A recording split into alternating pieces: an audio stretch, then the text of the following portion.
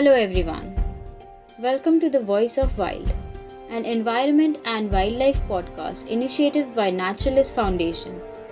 With this podcast, we bring you closer to the world of wildlife conservation, scientific research, and government environmental policies. I am Zeba Madani, your host for today. Let's talk about travel diaries. What are travel diaries? According to dictionary definition, a travel journal, travel diary, or a road journal is a documentation of journey or a series of journeys. Traveling, or in serious terms, migration, has always been a major contributing factor towards the development of various civilizations. Do you know that humans originally originated from Africa? From there, we moved towards different parts of the world, and it was due to the climatic shift from wet to dry climate. It was about 60,000 years ago, and today we still migrate. But today, our migration is mostly due to employment, education, or sometimes fun. Similar to us, animals do migrate. They have been migrating before us, and they will probably migrate after us, unless we change their course. And as a dominating species on the planet, we can do that. So, our travel diaries today starts right from the smallest butterflies to the largest whales. And to see how these migrants come to our countries and fly to different countries, and over time, how we have changed their natural course. So, before we explore further, let's clear few terms. Migration is a big term, it includes various words and various definitions.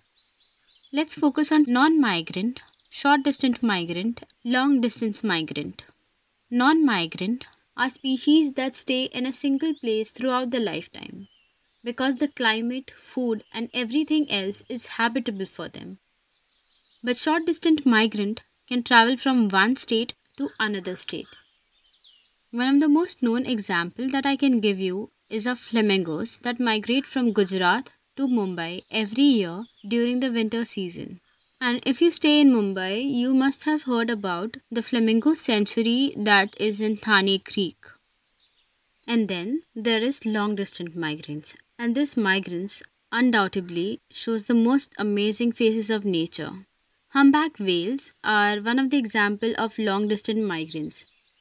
They travel about 4,900 kilometers from the feeding grounds in the polar region to the breeding grounds in the tropical region. Let's start our diaries with two species of birds. One that we couldn't save, and the other that we just saved in time. The first one is Siberian crane. The name comes from Siberia, where it originally breeds. Siberian crane starts their journey as two different populations, the eastern and the western population. So the eastern population travels from Siberia to China. They spend their winters in Yangtze River in China. On the other hand, a small part of the western population still lives in the Caspian Sea in Iran. But the larger part that used to come to Bharatpur National Park is extinct.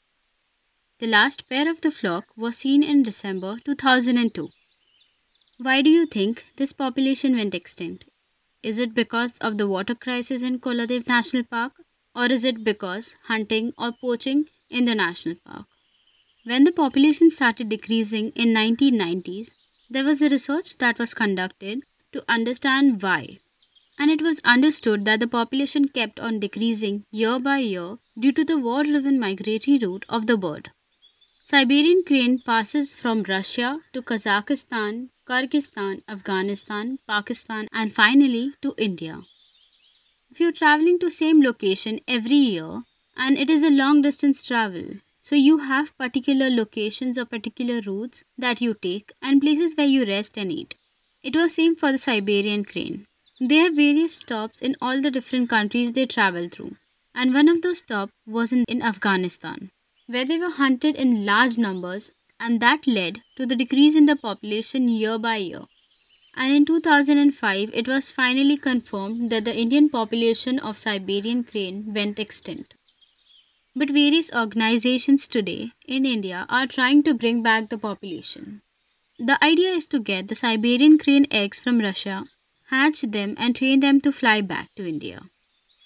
So, the species that we just saved in time, Amur falcon, as the name suggests, is a bird of prey. Similar to Siberian crane, Amur falcons are also long distance migrant species. They start their journey from northern China to Nagaland and then to Botswana, and this is a long distance for a small bird to travel, right? They need some time to rest, and this resting spot for them was Nagaland, and there they used to stay for 3 to 4 weeks during winters. Before they fly towards the final destination, a group of researchers who visited Pankti in October 2012 discovered this horrifying scene where 12,000 to 14,000 Amur falcons were killed. The incident was revealed, and there was a massive outcry within the international and national conservation organizations. After the revelation, many campaigns were held in Nagaland. Many organizations such as BNHS, Red Cross Society, WWF, they all reached Nagaland to understand why these killings were happening and to create awareness about it. India signed International Convention of Migratory Species, and this incident came out as a big failure for the country. And 2 years after the revelation, due to the efforts of various organizations, Nagaland was termed as the falcon capital of the world. And it was a very evident incident that showed that humans and animals can live together in peace and both can help each other survive. So, our next travel diary for the day is of monarch butterfly. Monarch butterflies travel around 4,900 kilometers, similar to humpback whales. And consider the size here. They show one of the most amazing migration characteristics. An average lifespan of monarch butterfly is around 2 to 3 weeks. But at the end of the year, just before migration, a generation is born, and this generation is called as super generation. This generation lives for 8 months, that is 8 times higher than the average monarch lifespan. Monarchs start their journey in Canada and northern US and concludes it in the mountains of Mexico. This super generation is only generation that starts the journey from Canada and take a round trip and end their journey in Canada again. Now, let's talk about man-animal conflict. One of the most heard about man-animal conflict is about elephants and the farmers. Farmers complain that elephants enter their territory, destroy their farms. But think of this from an elephant's perspective.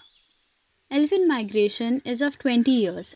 At the end of every cycle, they come back to the same location where they started during the start of the cycle.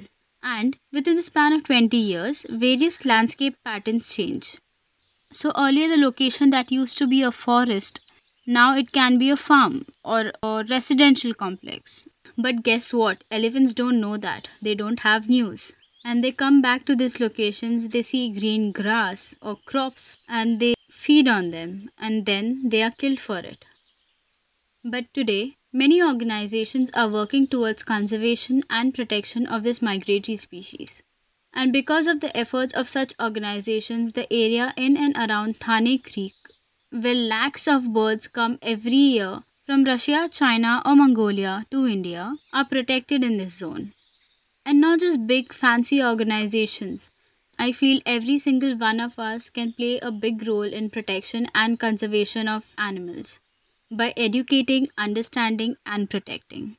I hope all of you enjoyed this podcast. We'll keep posting such content every week. Please like, share, and subscribe or follow us to stay updated. And please support us on Patreon to show appreciation to our young team that creates and provides such informative content. Links mentioned in the description. Thank you and see you next time.